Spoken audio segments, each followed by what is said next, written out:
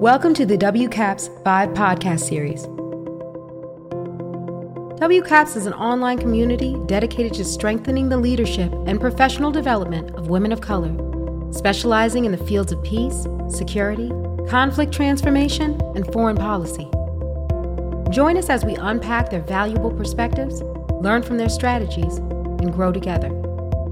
VIVE: Vision, Impact, Voice, Engagement. Well, I want to welcome everyone. This is Ambassador Jenkins. I want to welcome everyone to another of the WCAPS VIVE series podcasts. This is the first one that I'm doing in 2020.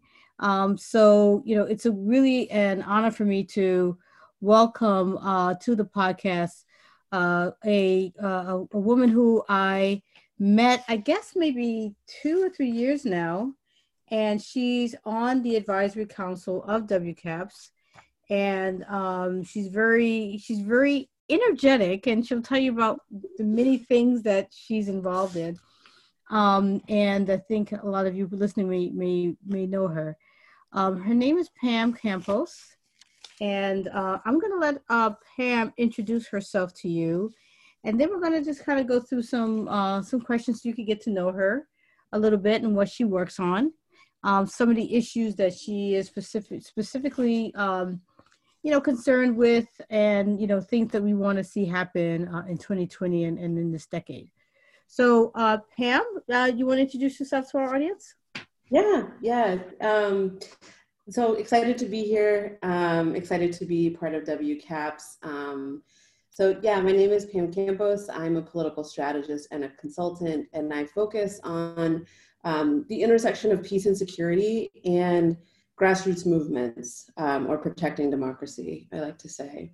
I served in the Air Force for 11 years as a military intelligence analyst. Energetic is a good way to put it. I organize for peace and security. Great. So, Pam, tell us where you're from and a little bit about, where you went to school so people can get a better sense of your background. Sure. So I am originally from Boston, Massachusetts. I grew up in a working class town right outside of Boston. My mother is an immigrant from Honduras, and I'm also part Guatemalan. Growing up, I was very interested in school, but didn't know anyone who had been to college. And my mom is the one who encouraged me to enlist in the military. She really wanted me to serve in some capacity. And she also thought that it was a good route for me to get college education and money for college. I enlisted right out of high school. And I remember I chose the intelligence career field only because it was the longest school. I really knew nothing about it or nothing about the military. And I had my military career, and it wasn't until I went from active duty to the reserves that I went to Portland State University in Oregon for political science. And then later I went to NYU for an MPA in international policy and management. Much more of a hybrid international development, foreign policy degree. Okay. And what led you to Portland, Oregon? Yeah, my story, I feel, and my path is full of just taking big leaps. And I think, I think many of us who serve in the military, it does also make you nomadic. So while I was in the military, so I deployed twice. I served in Germany, Iraq, Afghanistan, and Kyrgyzstan. And at the latter part of my active duty career, I broke my rule of not dating anyone in the military. And my partner was actually serving in a special tactics unit in the Portland National Guard. And so I took a leap, and I was actually recruited from a reserve unit out in the Pacific Northwest. So I moved cross country, not knowing anybody.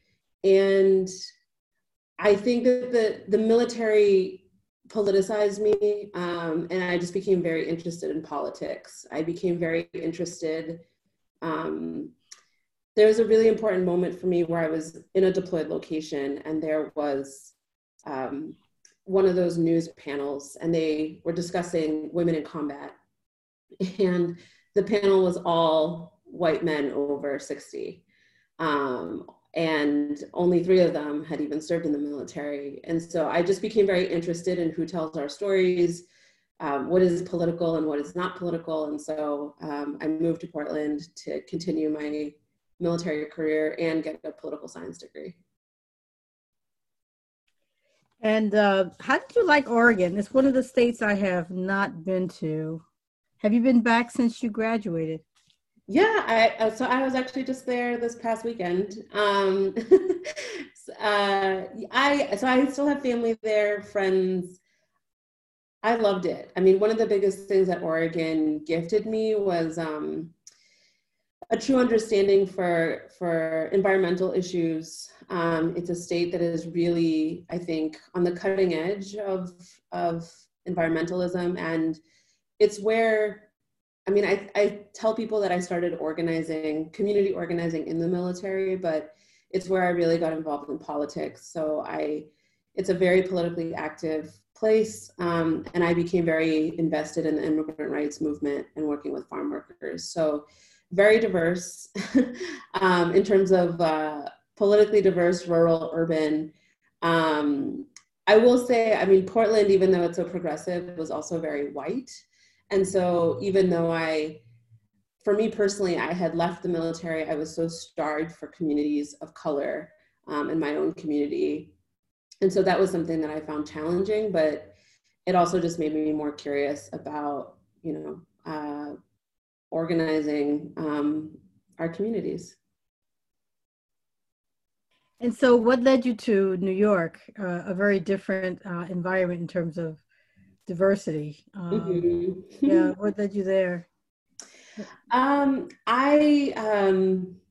Grad school. I was very interested. So I thought that my path was going to be going to the UN. I became very interested in just international politics. Essentially, I learned a lot in my undergrad program around politics domestically, and I think it still informs the work I'm doing today, which is how do we link the domestic with the international, especially when so many communities of color inherently have international ties and security impacts us. So I looked at programs to lead me to the State Department or the UN, and I chose NYU because of the diversity of the city here. It's one of the few cities that really is governed by majority leaders of color. And yeah, I was just really interested in the program's practicum. It's one of the few graduate programs that isn't a thesis, but is like a capstone consultancy. So yeah, that's what brought me to New York. So I'll note that I was also in the military. I joined a little later in my life when I was actually in law school, and I actually started in the Air Force, and then I ended up switching to the Navy.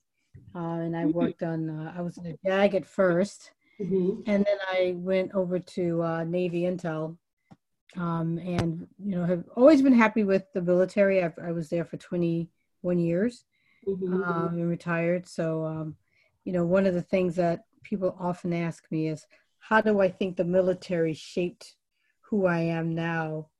And in what, when you have a lot of different experiences, it's hard to know which one did what. Because you look at it all as one big, all these experiences kind of merge. But I wonder if you've ever thought about how the military has shaped you and made you the person you are now. Yeah, I mean, I think about it a lot because it was such an impactful experience. For me personally, I grew up with a real sense of service. I mean, my mom, as an immigrant, she's also a nurse. community service was just a very big topic of my life before the military, but then in the military, it was something I took very seriously. And so, yeah, on the one hand, I think it deepened my service. And on the other hand, you know, as an enlisted person, as a woman of color, I recently testified to Congress about diversity in the military. And one of the things I named is that, not dissimilar to many other institutions, there is problems, structural problems when it comes to equity and inclusion, and toxic leadership. And so I was very impacted by how much people said, well, the military, you know, there's specific instances where I fought for equality in the military, which is maybe as an enlisted person, not something you hear about a lot, but I'm very interested in, you know, when I was in the military, I saw people not upholding the core values, people not acting in service. And just because they had the uniform on didn't, you know, make them infallible. And what does dissent look like in an institution like that? And so it shaped me to care very deeply about power, about who makes the rules and who gets punished for it and who doesn't, who gets to get away with it. And it inherently gave me, I think, as a person of color growing up where I did and how I did, I had a sense for security before, but as an intelligence analyst, it definitely sharpened and gave me a lot of thought around peace and war. And so the work that I continue to do today is very much informed by that experience. So let's talk about what you do today, and what led to that. Tell us a bit about what you do now and how you got into your line of work. Sure. Yeah, so I have my own consultancy.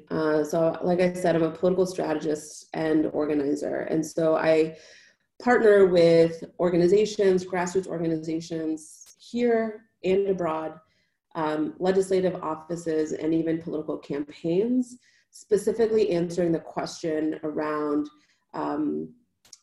peace and security, right? What is a grounded, human-centered foreign policy, connecting that vision with domestic issues. And most importantly for me is, how do we organize a constituency around foreign policy? How do we make foreign policy an everyday people's issue? Because too often foreign policy feels very far away, perhaps elite, perhaps I need to read all of these books to understand why I care about nuclear weapons, why I care, how is climate, you know, tied to the National Security Council. And so for me, I see a really big important role for grassroots movements and foreign policy to play together. And a lot of what I do is narrative strategy with those folks, but also organizing strategies. And for me, particularly, it's organizing war-affected people.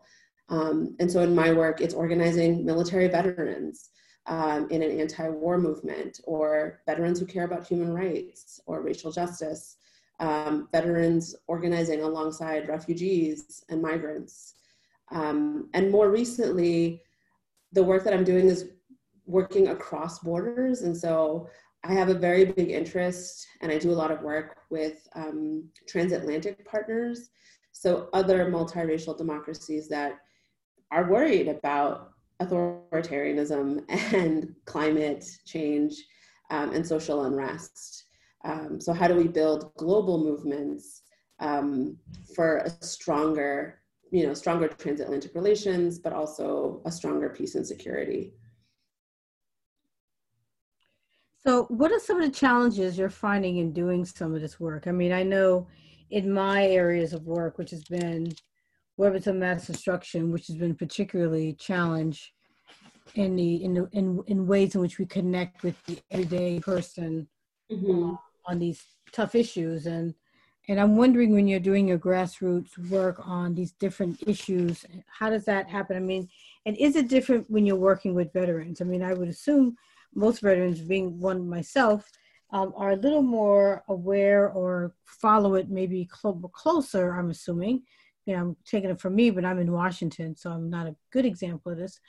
But I would assume that at least for veterans who you work with, there's a little bit more of a comprehensive understanding about the issues that you're talking about.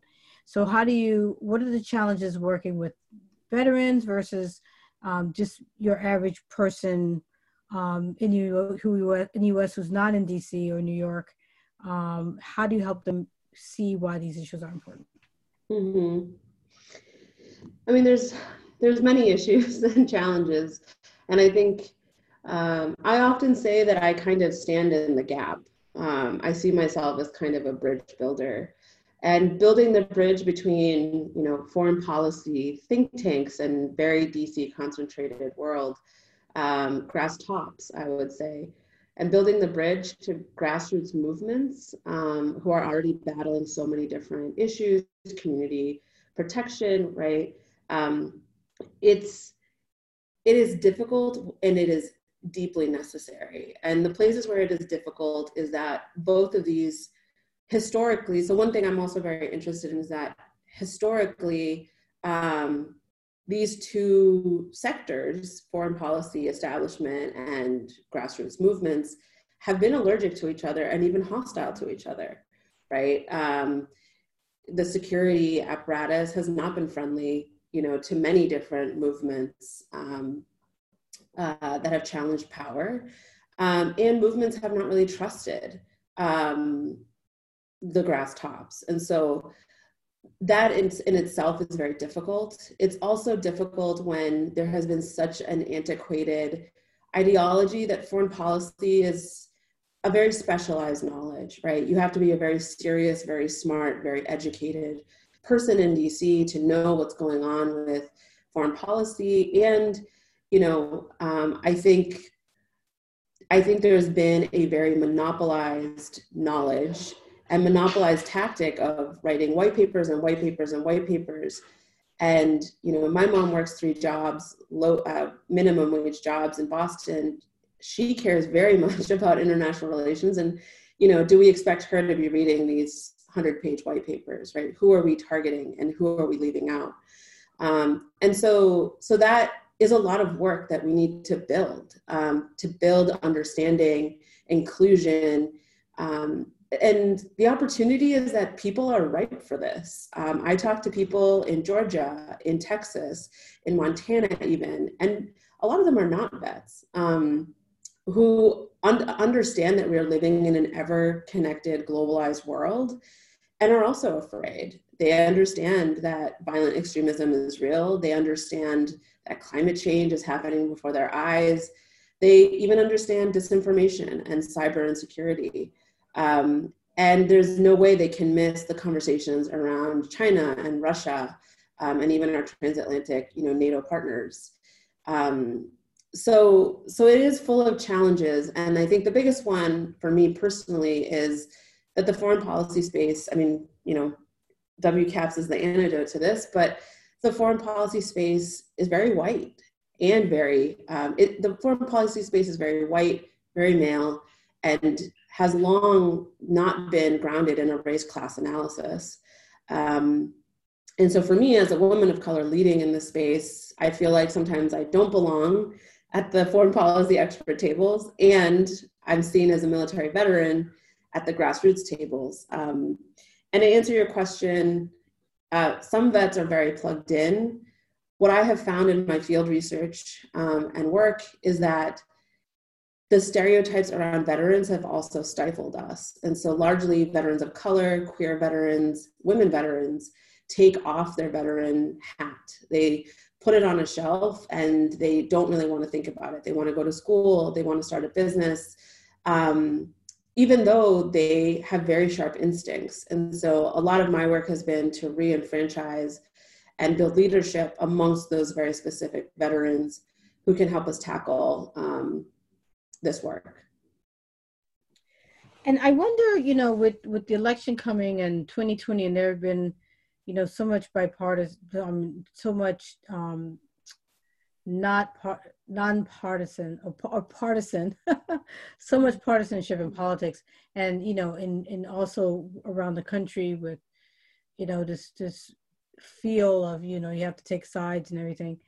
How has that impacted your work? And or another way of looking at it is, is the fact that we're having an election this year, I mean, how is that made it harder or easier for what you're trying to do, making it difficult to find people who can bridge, who find the value of what you're trying to discuss rather than figuring out whether you belong to a particular party? I mean, has it made it more difficult for what you're trying to do? Mm-hmm. Yes and no. I think, I think that there's an important conversation around like the asymmetrical polarization of this moment. And I mean, one big thing that's alive with me is that we are in a political moment that is not business as usual, right? It is not just, a two-party system that is very antagonistic and you have to pick sides. We also have seen corruption in our government. We have seen, frankly, corruption in both parties. There's a lot of people who are disenfranchised and depressed that both parties do not offer accountability, vision, and real trust with, especially the most impacted people in our country. And so I think on the one hand, the crisis we're in is that we've been leaderless, especially in this recent era. But the opportunity, I often say that wherever there's crisis, like it lends an opening for leadership. And I think that one of the opportunities here is that lots of people feel activated. We're living in a moment where we can't just let all of the fancy people in DC do everything for us, but we have to save ourselves. We have to organize. We have to get informed. We have to build bridges. And what, for me in my work, what I've seen is that, a lot of people are just infuriated with broken systems and want to demand better. And we've seen it in 2018 where so many, women of color led victories, and even women that didn't win went on to massively shift the political landscape in their districts, and are running now again in 2020. So beyond just the presidential, there's lots of down ballot activity that is exciting, and we're shifting. I mean, as the demographics of our country has shifted, we're also demanding that power shifts as well. And so, I think that for a long time, apathy and a lack of civic engagement has really hurt us. And so I'm getting a lot of hands raised from vets, refugees, and people that care about foreign policy, saying, I don't know what to do, but tell me where to go.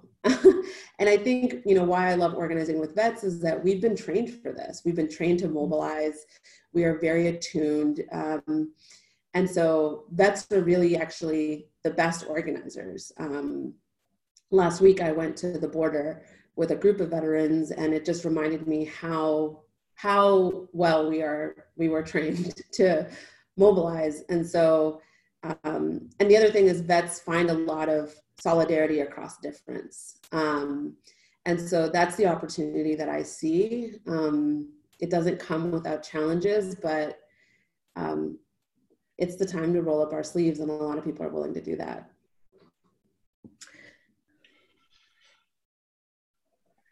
I know you mentioned, let's move just briefly to some of the other challenges. And how many other women of color are doing what you're doing right now? When you're doing your work, how many other women of color are at your side working with you on this? Oh man, that's a really good question. I wish so many more, but the reality is it's not many. I think, we know this, that there's not enough of us in the foreign policy world, and in the grassroots world, there is a lot of leadership from Black and brown women in particular. But, one of the things that I've learned is just having a title doesn't really mean power or leadership. And so even in grassroots movements, who are really, women of color are the lifeblood of grassroots movements. There's significant deficiencies in power, in leadership, in ownership over the work. And I've seen a lot of burnout. And so oftentimes when I'm in convenings with foreign policy experts thinking about, for instance, the election and politics and constituency building, there's very, very few that that operate as I do or are thinking about the questions I am. So yeah, it's not many. So, but I mean, you made a good point about how much these women are the lifeblood of the work that needs to be done. So is it challenging finding ways to continue to empower them or to help them? Because I know you said they reached burnout, which makes a lot of sense. How have you found ways to keep empowering them so that they stay committed to it despite the fact that it really can burn them out? Mm-hmm. Yeah, I mean, I think that for many of us, the stakes are different. When we talk about it, so in my work, one of the biggest things I'm fighting against is in our country currently, it is up for debate who gets to be an American, right? Patriotism conflated with nationalism. These are some of the big questions of identity that are up for grabs. And for many communities of color, we instinctively and intimately understand insecurity, violence on a global scale, and then in our communities. So for many of us in grassroots movements, it is not a theoretical exercise, it is very real on a deeper level. And I think that we survive, frankly, through connecting with each other. I mean, there's not a day that I don't think I would be able to keep fighting if it wasn't for other Black and brown women reminding me what's at stake and also uplifting me and uplifting each other. For me, that is not sustainable. I have personally put a lot of work into what does accomplices and allyship look like to be more sustainable.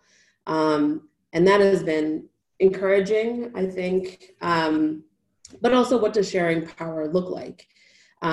If we are leading movements, then fundamentally, women of color cannot be taken for granted anymore.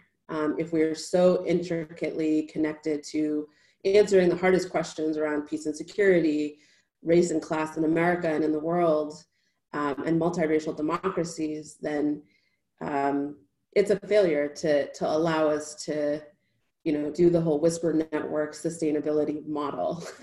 And I think what's exciting to me is several of us are pushing for that. And I think this election cycle has shown how different women have tried to turn the tide on that. So let's turn, for these last few minutes, let's turn to 2020. Mm-hmm. And I'll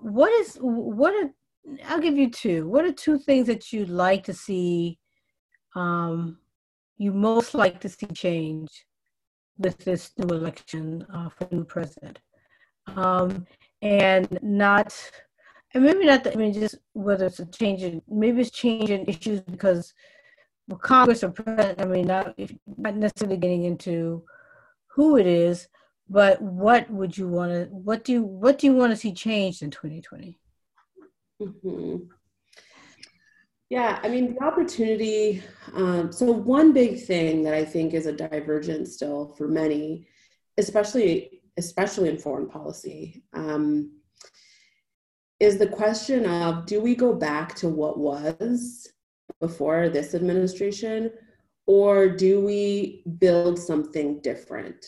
And so what I most hope to see is, like I said, through great crisis comes a great opportunity. And the opportunity I see in 2020 is for us to chart a new, bold path forward. Things are bad. We are at rock bottom in so many areas regarding defense, corruption, insecurity, social unrest. The United States has dropped in the democracy scale. And no matter what happens in this election, the question of how we repair our, international alliances and reputation is a big question. So given that we are at such a low, what I really hope to see is for, especially in the foreign policy community, we stop being afraid. We stop overlooking the fact that we must have a race-class analysis in security. It is jarring to me that sometimes there are issues around communities of color, immigration, and we have yet not, as a community, done a good enough job of being able to thread the needle around race and security. So for me, one of the biggest hopes is that we let go of our fears, let go of respectability, and really we need to have vision in foreign policy, regardless of who wins the election. And the second thing is connecting, trusting that everyday people are smart enough to care about foreign policy. 2020 is the opportunity for us to connect global issues and issues of security and defense, peace and security, to domestic issues, right? There's more and more Americans who are deeply concerned about the defense budget and don't understand the ins and outs of it. There's people that are fatigued with war, and that correlates to what social programs we can have in the United States. And so there is a big key question around who we want to be internationally and who we want to be at home. And we need to link those two issues because we're going to see debates and debates and debates. And every time we're going to say, oh, they didn't spend enough time on foreign policy. Well, if we, the foreign policy community, are not making the case of linking them to domestic issues, then we too are failing. And so, those are my two not light hopes for this year. So what do you tell young people, particularly young girls of color, people of color, when you see them about America today? If they, if they don't have the context, they're young, they don't have the context of, what America, what America was just like 3 years ago. Some of them are younger.